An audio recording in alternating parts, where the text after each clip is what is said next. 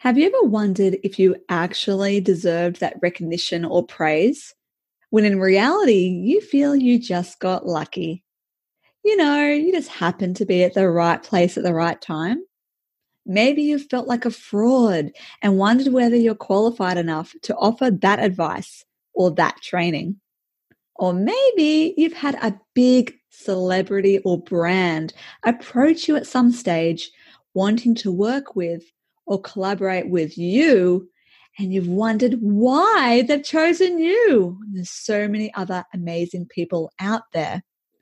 These feelings of self-doubt are completely normal, and this little voice inside is known as the imposter syndrome. Today, I'm chatting with Carly Lyon about how we can manage the imposter and perhaps even become friends with it. Because, and I hate to say it, this voice is never going to completely go away. And if you don't take control over it, your personal brand could be affected. There's a fantastic quote appearing on the back of Carly's business card that I'd like you to remember before we get started.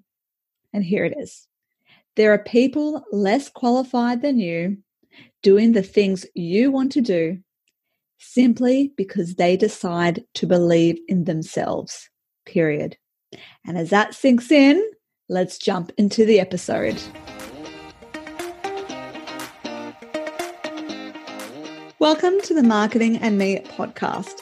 If you're eager to grow your health and wellness business via effective marketing methods while maintaining your own health and wellness, this podcast is for you. I'm your host, Leanne Shelton, and I help business owners just like you build trustworthy connections with their ideal clients. And I do this through engaging conversational copywriting and strategic advice at Right Time Marketing. So feel free to book in a free 30-minute discovery call with me after listening to today's episode. The details are in the show notes. Well, today I'm joined by my guest, Carly Lyon. Welcome, Carly. Thank you. Hi, how are you? Good, thank you. Now, I met Carly when she presented a masterclass on personal branding to the Independent Business Network Inc. or IBN Inc. last year. And I loved her energy and everything she had to say. A lot of it resonated with me. So I was eager to get her on the podcast at some point. And that's today. Woo! Perfect. Perfect. This is how the beauty of these things, isn't it? The intricate web. Yes, exactly. So before I delve too far into the episode, I'll read out your bio, Carly, so everyone knows who you are. For the past 15 years, Carly has helped shape and grow the personal brands of truly remarkable individuals. She started her own PR consultancy at the ripe age of 22, and blind ambition gave her the opportunity to work and travel all over the world. And she played a part in the launch of the worldwide phenomenon, The Secret, which I'm a fan of, convinced Richard Wilkins to put his bare foot up to camera on Breakfast TV. We'll come back to that. And tied Miranda Kerr naked to a tree to raise awareness for koalas, among many other incredible experiences. She genuinely loves people and rarely ever takes part in surface level conversation. Carly prefers to use every opportunity to truly get to know a person, who they are and what they stand for in life. And this insatiable desire to go beneath the surface, which I like to do as well, with everyone she meets, combined with her international PR experience, has led her to the work she does today, which is all about helping individuals, executives, thought leaders, and change makers articulate their personal brand and proactively manage their reputation. Mm-hmm. Very cool work. Very cool. So so there's a few highlights I mentioned there, but what was the favorite part of your PR career? That is such a hard question to answer, to be honest. There have been so many highlights throughout my career. I mean, I got to travel all over the world, work with so many amazing individuals, and now really the work that I'm doing with women and the workshops that I am running around the country, I would Yeah, it's too hard to answer that question, to be honest. I have had too many highlights for so many different reasons. All right. And so just going back to that Richard Wilkins thing, why would you show your foot? I was so shocked that he even did it. But I was representing a celebrity foot reader from the UK. And it was such a strange project for me to take on. But for some reason, I was just fascinated. And I knew that we would get a lot of PR leverage out of it because it's just so interesting. And I got my client on the Today Show. And Richard Wilkins put his foot right up to the camera. It's just hilarious. That's brilliant. And so a foot reader, is that kind of like doing a reading like a palm reader, but from a foot? Exactly right. Exactly the same thing. But she saw your future in your feet. Ah. It was really fascinating. That is interesting. Do you know how it compares to your hand? I guess there's different lines different lines, like the shape of your toes, the length of your toes. I mean, she went into pretty intricate details, the length of your foot, the width of your foot. It was, I don't know if it was something she pioneered. I actually don't remember that now because it was so many years ago, or if it was something that was handed down to her. But yeah, it was really fascinating. Oh, cool. She was definitely owning it. Yeah, that's awesome. So well done on that little achievement. Yeah. And so you've worked with a few celebrities. So Miranda Kerr as well, you worked with for quite a while, didn't you? Yes. Yeah, I worked with Miranda for 7 years, or just over 7 years, almost 8 years. And I was really lucky to start working with her at a point where, she was known in Australia, but certainly not the kind of fame that she had when I left or when I finished working with her to go on extended maternity leave. So I really got to watch and experience that trajectory. And it's a fascinating journey to be a part of. Very cool. And I had another question about The Secret. What was your input with that? So I was so I'll try to make this an abridged version. I was representing a speaker by the name of Dr. John Demartini, who was one of my first ever clients. And I also represented him for a good 7 years. And we had this lady come along to his workshop. She had been sent by our publisher, Hay House, or by his publisher, Hay House. And she sat next to me and we started chatting. She was a tiny little blonde lady. And basically she was there to suss out my client, Dr. Demartini, and I was kind of there to suss out her project to kind of see if I was willing to put him on as an interviewee.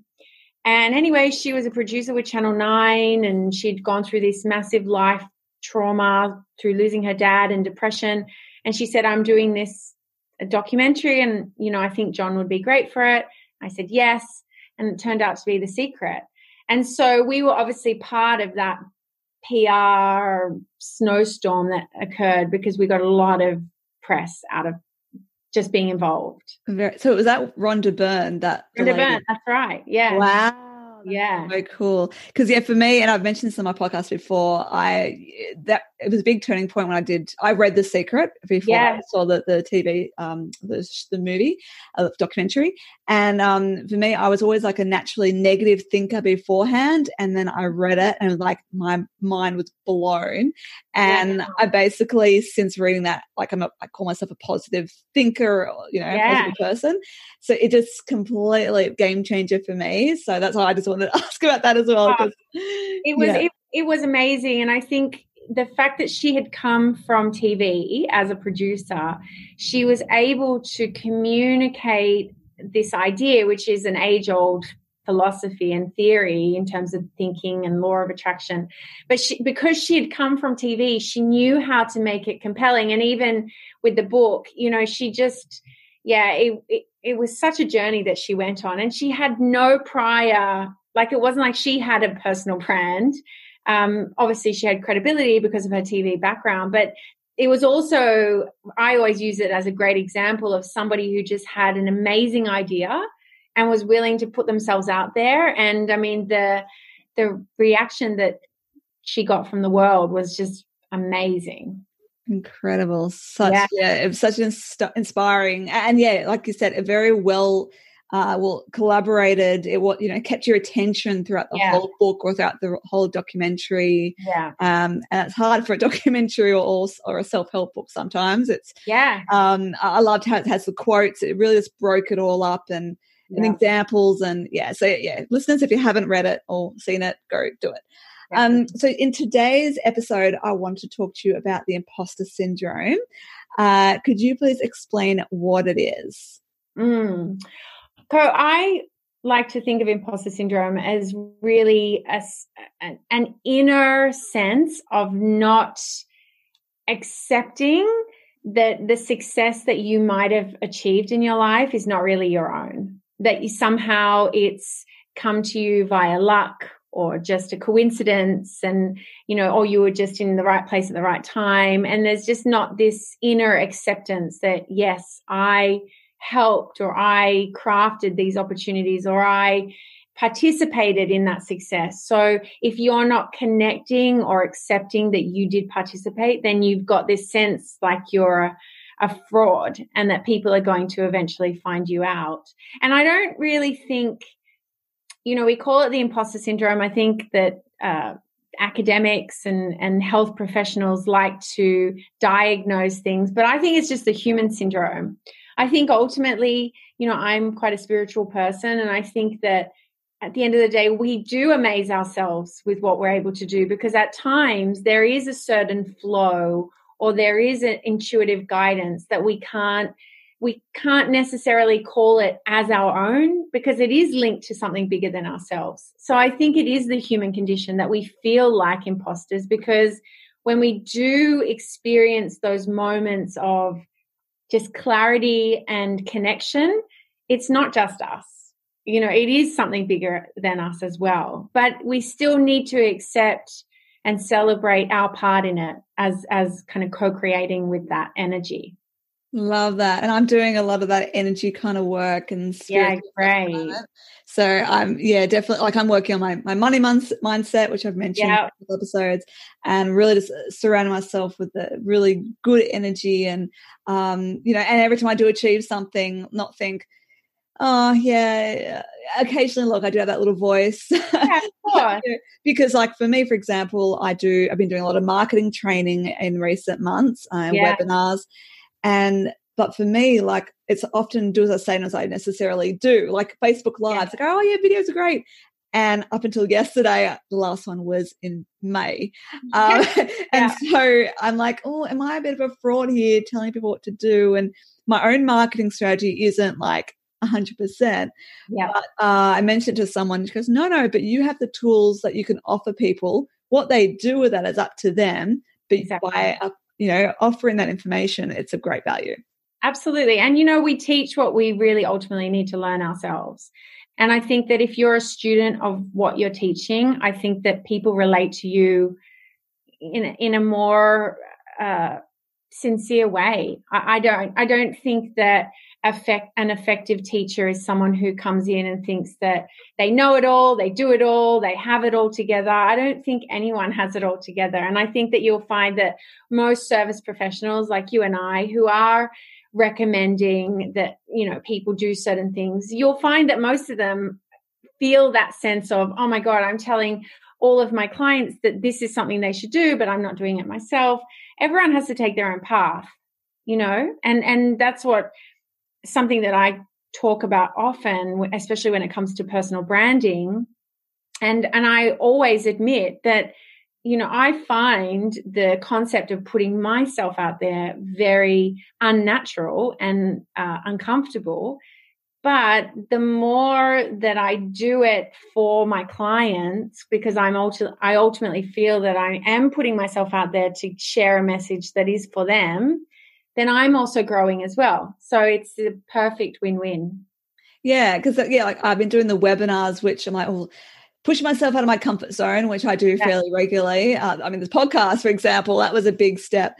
And it's like, okay, showing people I can do it, you can do it too. And then, I guess you make, you remove that tall poppy syndrome, I guess, by just showing you are human and you're not perfect. Yeah, exactly. And people want to share in the journey, so they'll go along with you and they'll grow with you and they'll learn with you, and that's really nice. And when you get to that, I don't think we ever get to a point where we feel like, oh, I've made it, this is it. I don't think that ever exists. And I can sort of say that with authority or knowing, because I have represented clients who have achieved so much. They've, more than what most people ever will, but yet they still have that feeling of there's more, there's bigger, there's better. So I don't think we ever get to that point where that's it. Yeah, it's like the pursuit of happiness, and it's like the pursuit of success. Yeah. And I'm reading the 10X Rule by Grant Cardone at the moment, and it's all about you achieve something, and it's like, okay, what next? Yeah. Okay, what next? Successful people never really kind of hit a threshold, because then otherwise you're just going stagnant and you're not successful anymore. Exactly. Yeah. So it's kind of like, people are like, oh, I want to be successful. Yeah, but what does that look like? And then what's the next step from there? And then that's right. It's not a static position. You don't reach it and then that's it. Exactly. And what do you think are the causes of this human element of the imposter syndrome? What do you think? Well, I think it's exactly as I said. It's that we ultimately, somewhere deep down inside ourselves, know that it is the fact that we are co-creating with something bigger than ourselves. To have inspired thought and to have moments where there is pure coincidence, or you do find yourself in the right place at the right time, but you know that you're meant to be there. You know that this is your path. I just think that you will have that tendency to feel like you haven't done it all yourself, instead of celebrating the beauty of whatever that energy is and celebrating the fact that we've got that on our side. And when we really tap into that, we can create something remarkable with that on our side. We feel like we've got to be out and be like this little independent thing doing everything.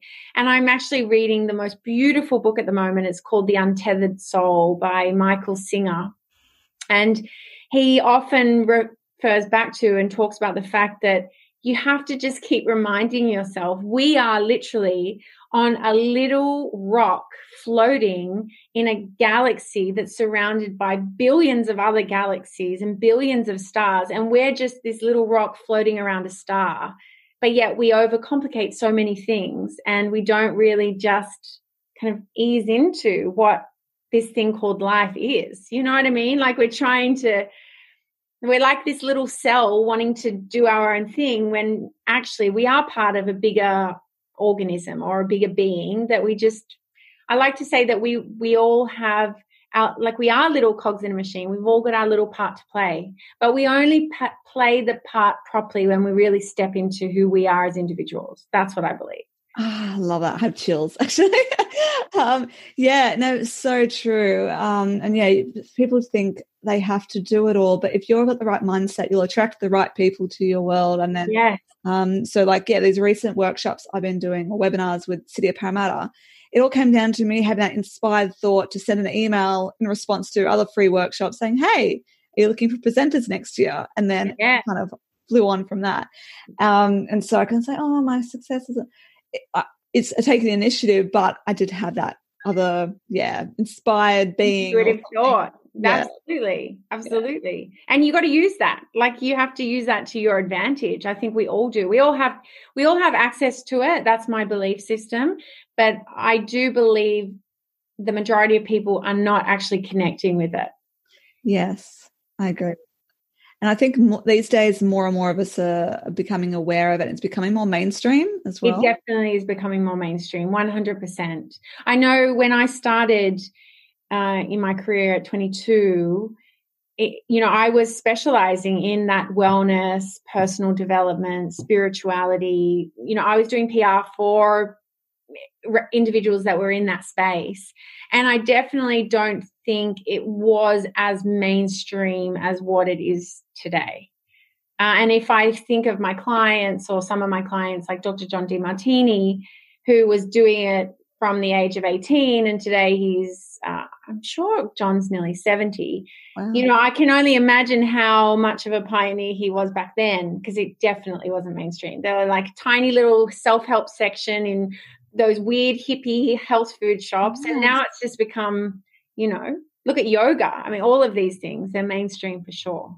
Yeah, because you hear people who are entrepreneurs talking about this stuff. Yes, intuition. It would have been way too woo-woo once upon a time to the hippies. But yeah, I 100%. And so like I'm aware of multiple celebrities who've experienced imposter syndrome.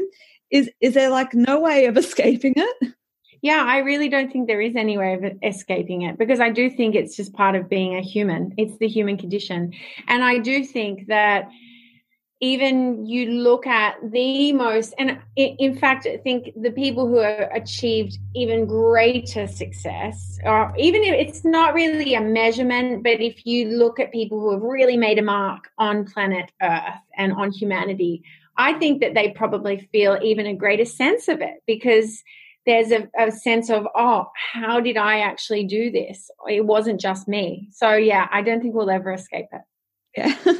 And have you personally been affected by it in the past? I'm sure absolutely. There would have been a lot working with celebrities, and you're like, absolutely. And, the truth is, the reason why I'm doing the work that I'm doing today was because when I went on extended maternity leave, I kind of sat back and looked back at my career up until that point and realized that at no point throughout my career had I actually taken any initiative to build my own personal brand.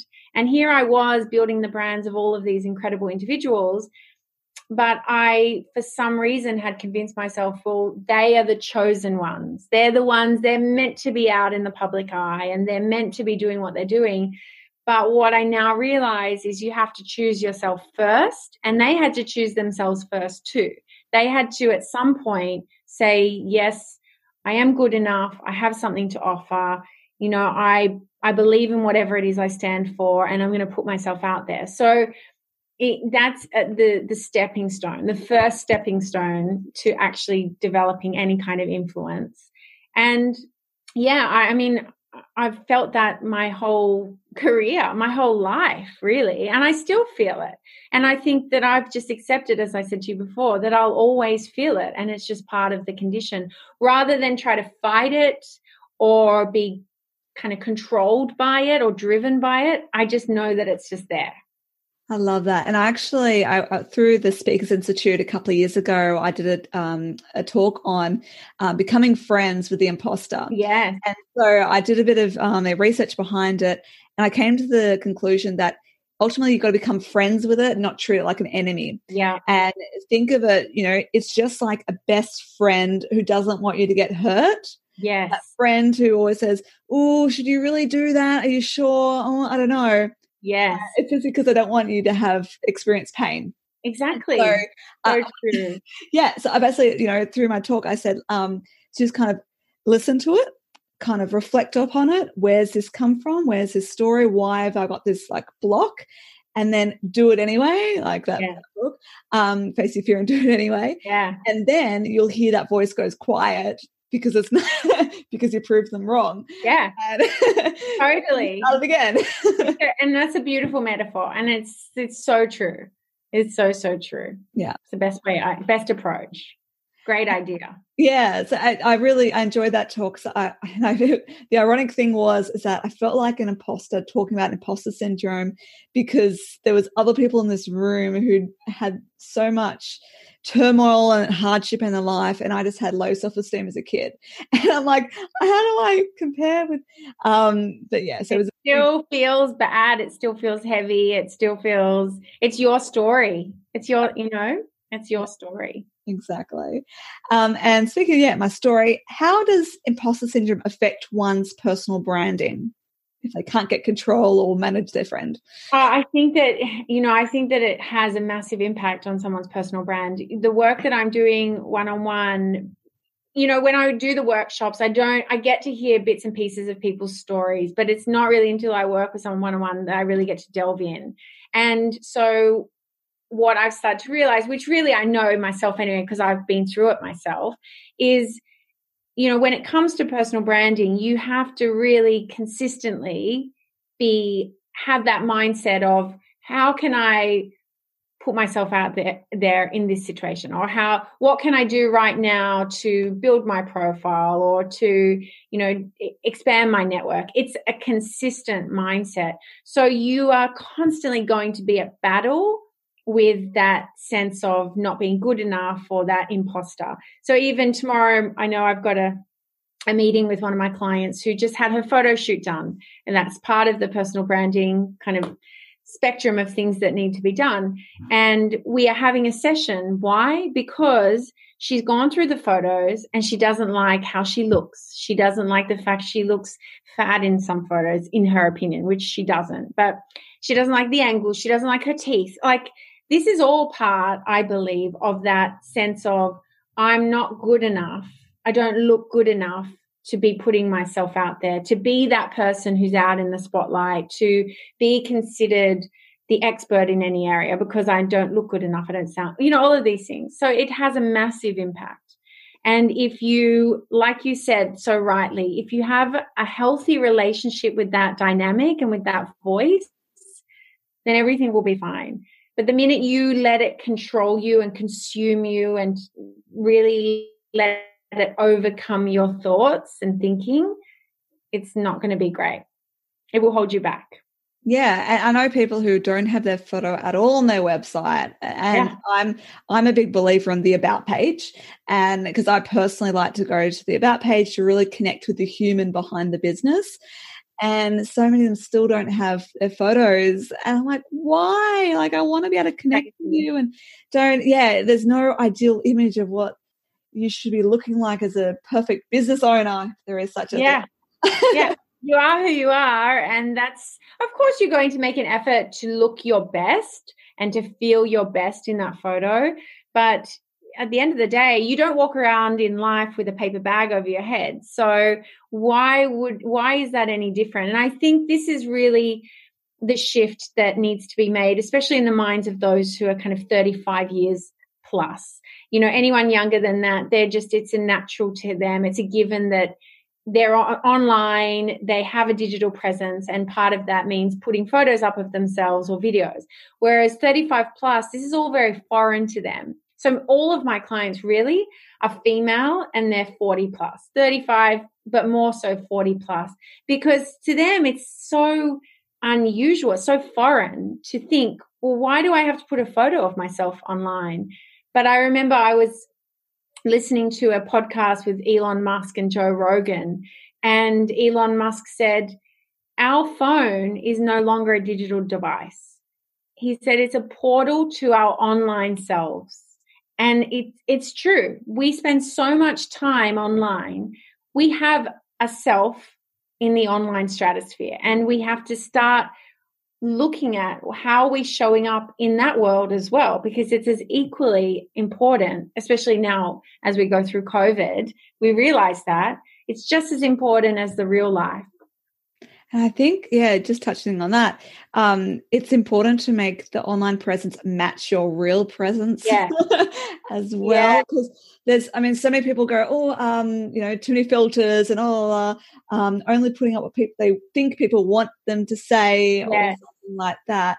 I know I'm a bit of a people pleaser, and I don't try to put anything too controversial, but ultimately I show up as me, and I'm authentic, I'm vulnerable, I show a bit of that.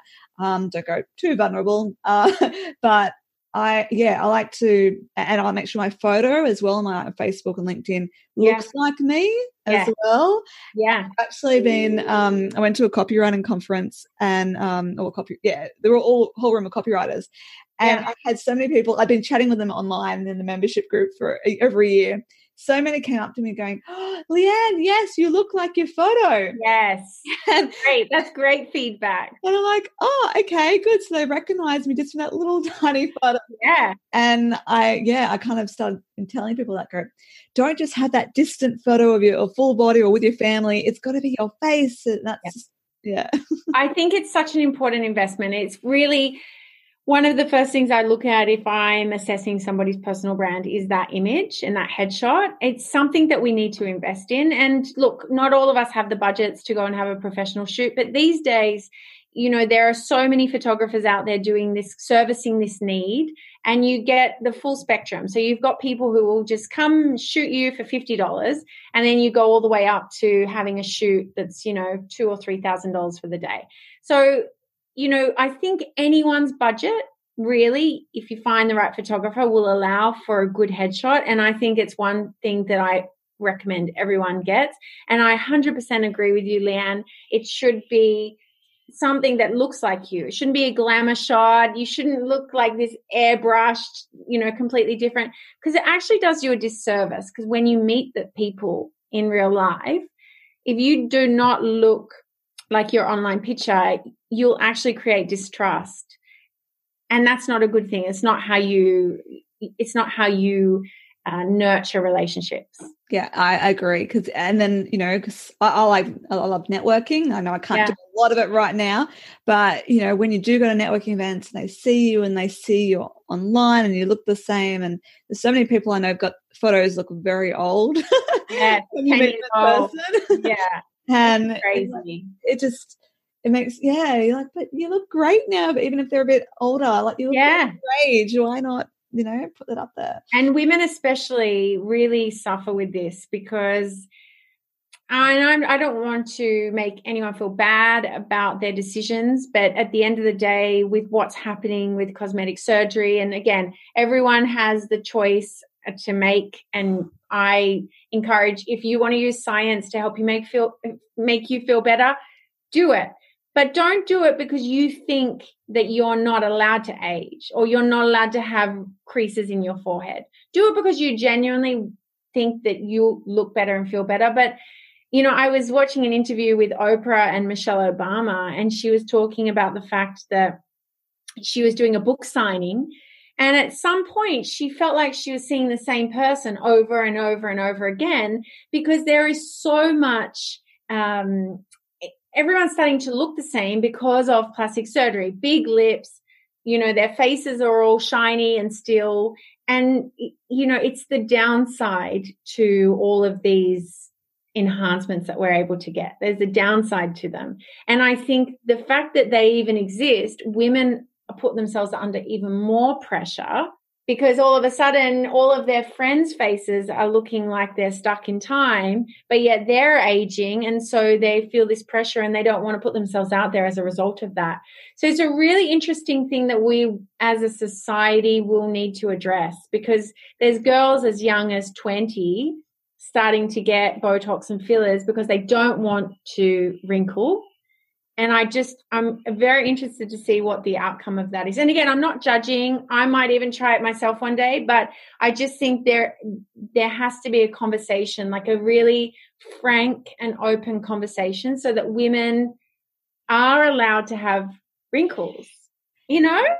And I know some people who are embracing the grey, and they're like, I'm just going to let it go grey and make that part of my branding. That's part of me. Right. And like, because I think, if someone who's older, you often have more respect for them and they come across as more knowledgeable. So it can actually enhance your brand if you do look a little bit older. Yeah. Yeah. Look, I think that I definitely think ageism may exist in some industries and some areas. And I've had clients who purposely, leave out different job titles and experiences in their past because they don't want their potential employer to be able to count the years back and know exactly how old they are. So I'm not naive enough to think that it doesn't exist. I think that there probably is something there. But then I'd also argue, well, do you really want to work with that company or with those people if that's their values and that's what they're looking for? Do you and this is what I always come back with personal branding is, if you say and act and show up in a way that you think pleases a certain audience, but it's not actually aligned with who you are, then what ends up happening is you attract opportunities and people that aren't actually really aligned with you. Whereas if you go down the path of really being authentic, or not even authentic, because I think that's overused, but just being true to who you are and really just leaning into your story, your individuality, yes, it means that you will not get certain opportunities, but you'll get opportunities that are more aligned to you. and that are more true to you. You'll find clients that really speak your language. And I think that's really, I just feel like that is more fulfilling. Like, I just feel like that's a smart way to do it. Yeah, it's where like your niching comes into it. And I niche into health and wellness because I'm like, well, that's the content I really love doing, and it flows. And I've still said yes to other projects just based on people I've met and I've, got to know them. But it really flows when I've just got some new clients on board who are in that era, and it's related to mums. And I'm like, yes, I can tick all those boxes. I'll be able to write. So well. Yeah. Okay, so if someone was to start their personal branding journey today, what steps do they take? So assuming they've done nothing in the past, they've never really even thought about what their personal brand is or what they want it to represent, the first thing is really becoming visible to themselves. So really starting to ask themselves the hard questions and delve deep into who they are, who am I? What do I stand for? What do I want to represent? And one of the things I talk about I ran a masterclass during COVID, and there's this beautiful word in the Japanese language called ikigai. And what it stands for is your reason for being. And they basically say that you will find your reason for being at the intersection of what you love to do, what you are really good at, what the world needs, and what you can be paid for. And so I actually think it's a perfect framework for your personal brand. So you'll find your personal brand at the intersection of what you love to do, what you're really good at, what the world needs, and what you can be paid for. And I believe therein lies the magic ingredients of what your personal brand really is about.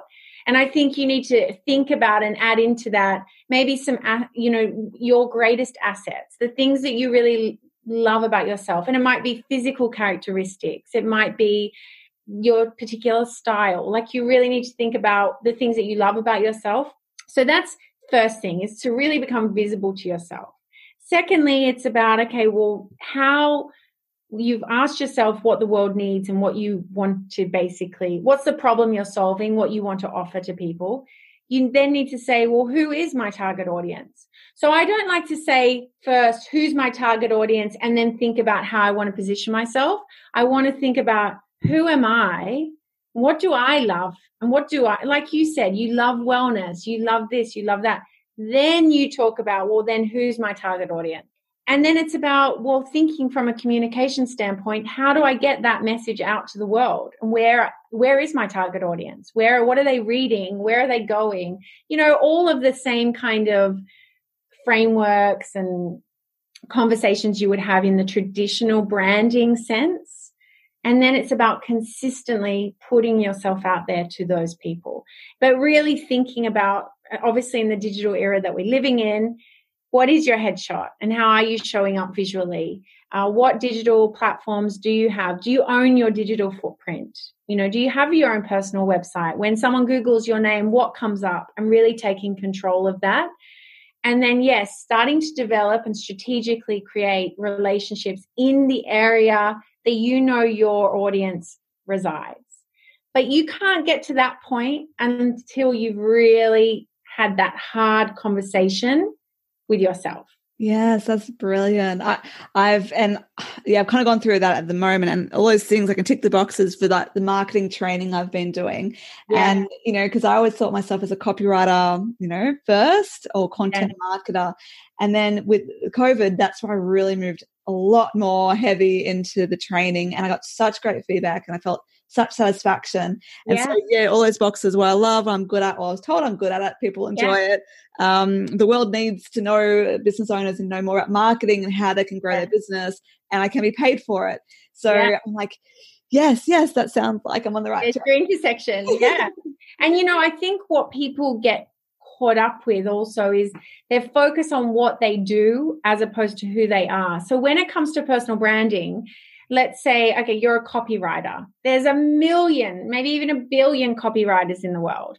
But what makes you different is the fact that you're Leanne and what are the ingredients that go into making Leanne. So as you know, it's about deciding or becoming intentional about what words will people use to describe Leanne, and really thinking about what words do I want them to use when they think of me. And so then that will really start to inform and direct how you're showing up in all of the moments that you're showing up. And I think this is a really kind of magical journey to go on, because once you start to become intentional about who you are and how you're showing up, I just feel like everything becomes more purposeful. Yes. And, you know, everyone's looking for their purpose. I want my purpose. Well, maybe your purpose is really being who you are. And through that, you'll find all of the things you're meant to do. It's not just what you do, it's actually who you are. And maybe that's where the magic lies. Yeah, I love that. And yeah, like I'm just myself. I'm just silly, a bit quirky. I laugh at my own jokes. I make mistakes. I'm big on turquoise, as you can see. I'm always turquoise, and I've made that a strong thing throughout. I'm known for turquoise. Like anyone networking, I'm always wearing it. I always have something. And yeah, it sounds really good. Thanks for that. That's really good insight for anyone who hasn't got their personal branding kind of pinpointed, or they want to get onto it. Yeah. So yes, thank you so much for sharing. I'll put some of that into the show notes. And Carly, I like to ask my guests this: how do you manage your health and wellness? I'm a big walker. So for me, walking is like my meditation. It's my exercise. It's my everything. And even just my brains, I get all my ideas when I'm walking. So walking for me is just everything. And my husband, who is not very active, he'll laugh, because the minute we get anywhere, especially if we go somewhere new, I'll just want to get out and walk. Like I'm a big, big walker. So walking is a big part of it. Yoga was a big part of it pre-COVID, but I have to admit I haven't been doing enough of that because I haven't been able to access my studio. But yeah, definitely walking for me, and I do look at what I'm eating. That's a big part of it. And sleeping. Yes, making sure you get enough hours. Yeah. And every night I have a bath. So I think that's definitely a part of my wellness routine, because I think having those moments where you just really get to nurture yourself and just indulge with a beautiful lavender bath. So I can't imagine my life without my bathtub.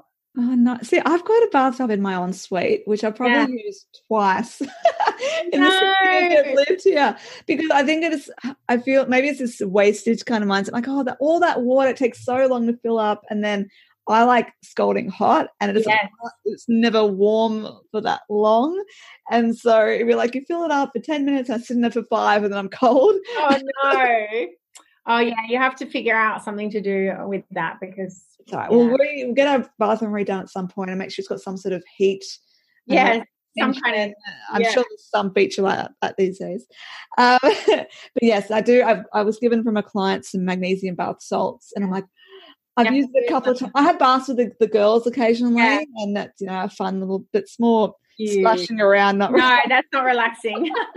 It's fun and it's cute, but it's not relaxing. Yeah, when they're 6.5 and 3.5, it's just messy and fun. But and so how can people connect with you? I am on LinkedIn, Instagram, and my website, which is just carlylyon.com. Cool. I'll put that in the show notes as well. And then I'm sure on your website it's got any upcoming training and things as well. Yeah, I'm so desperate to I was just talking to my husband just then about the fact that I want to run a workshop. I've held off on really scheduling anything, but funnily enough, I was just invited to speak at an event that's coming up. It's a live event, and I was really surprised that they had organized it. So I'm feeling like maybe there will be a personal branding workshop coming up, but yeah, I'm just not sure yet. So uncertain at the moment. Yeah, it's like that. I've been doing all these webinars, so maybe when I get into the webinar. Yeah, I did. Have been overdone.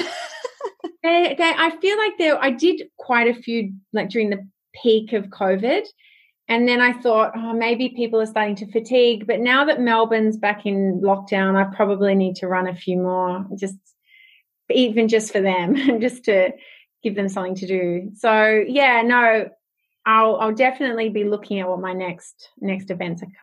Yeah, awesome. Well, thank you so much for joining us today. I love talking about, imposter syndrome and personal branding, two things that I'm always kind of reflecting upon, and as everyone should.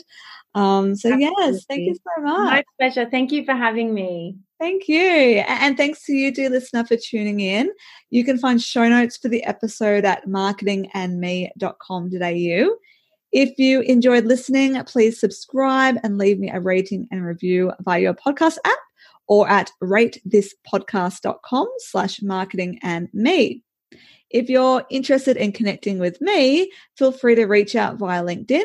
Just search for Leanne Shelton, and you can join the Marketing and Me podcast Facebook group.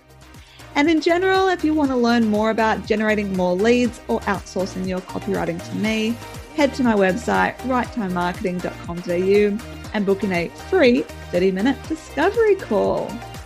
And until next time, I wish you good health and good wealth.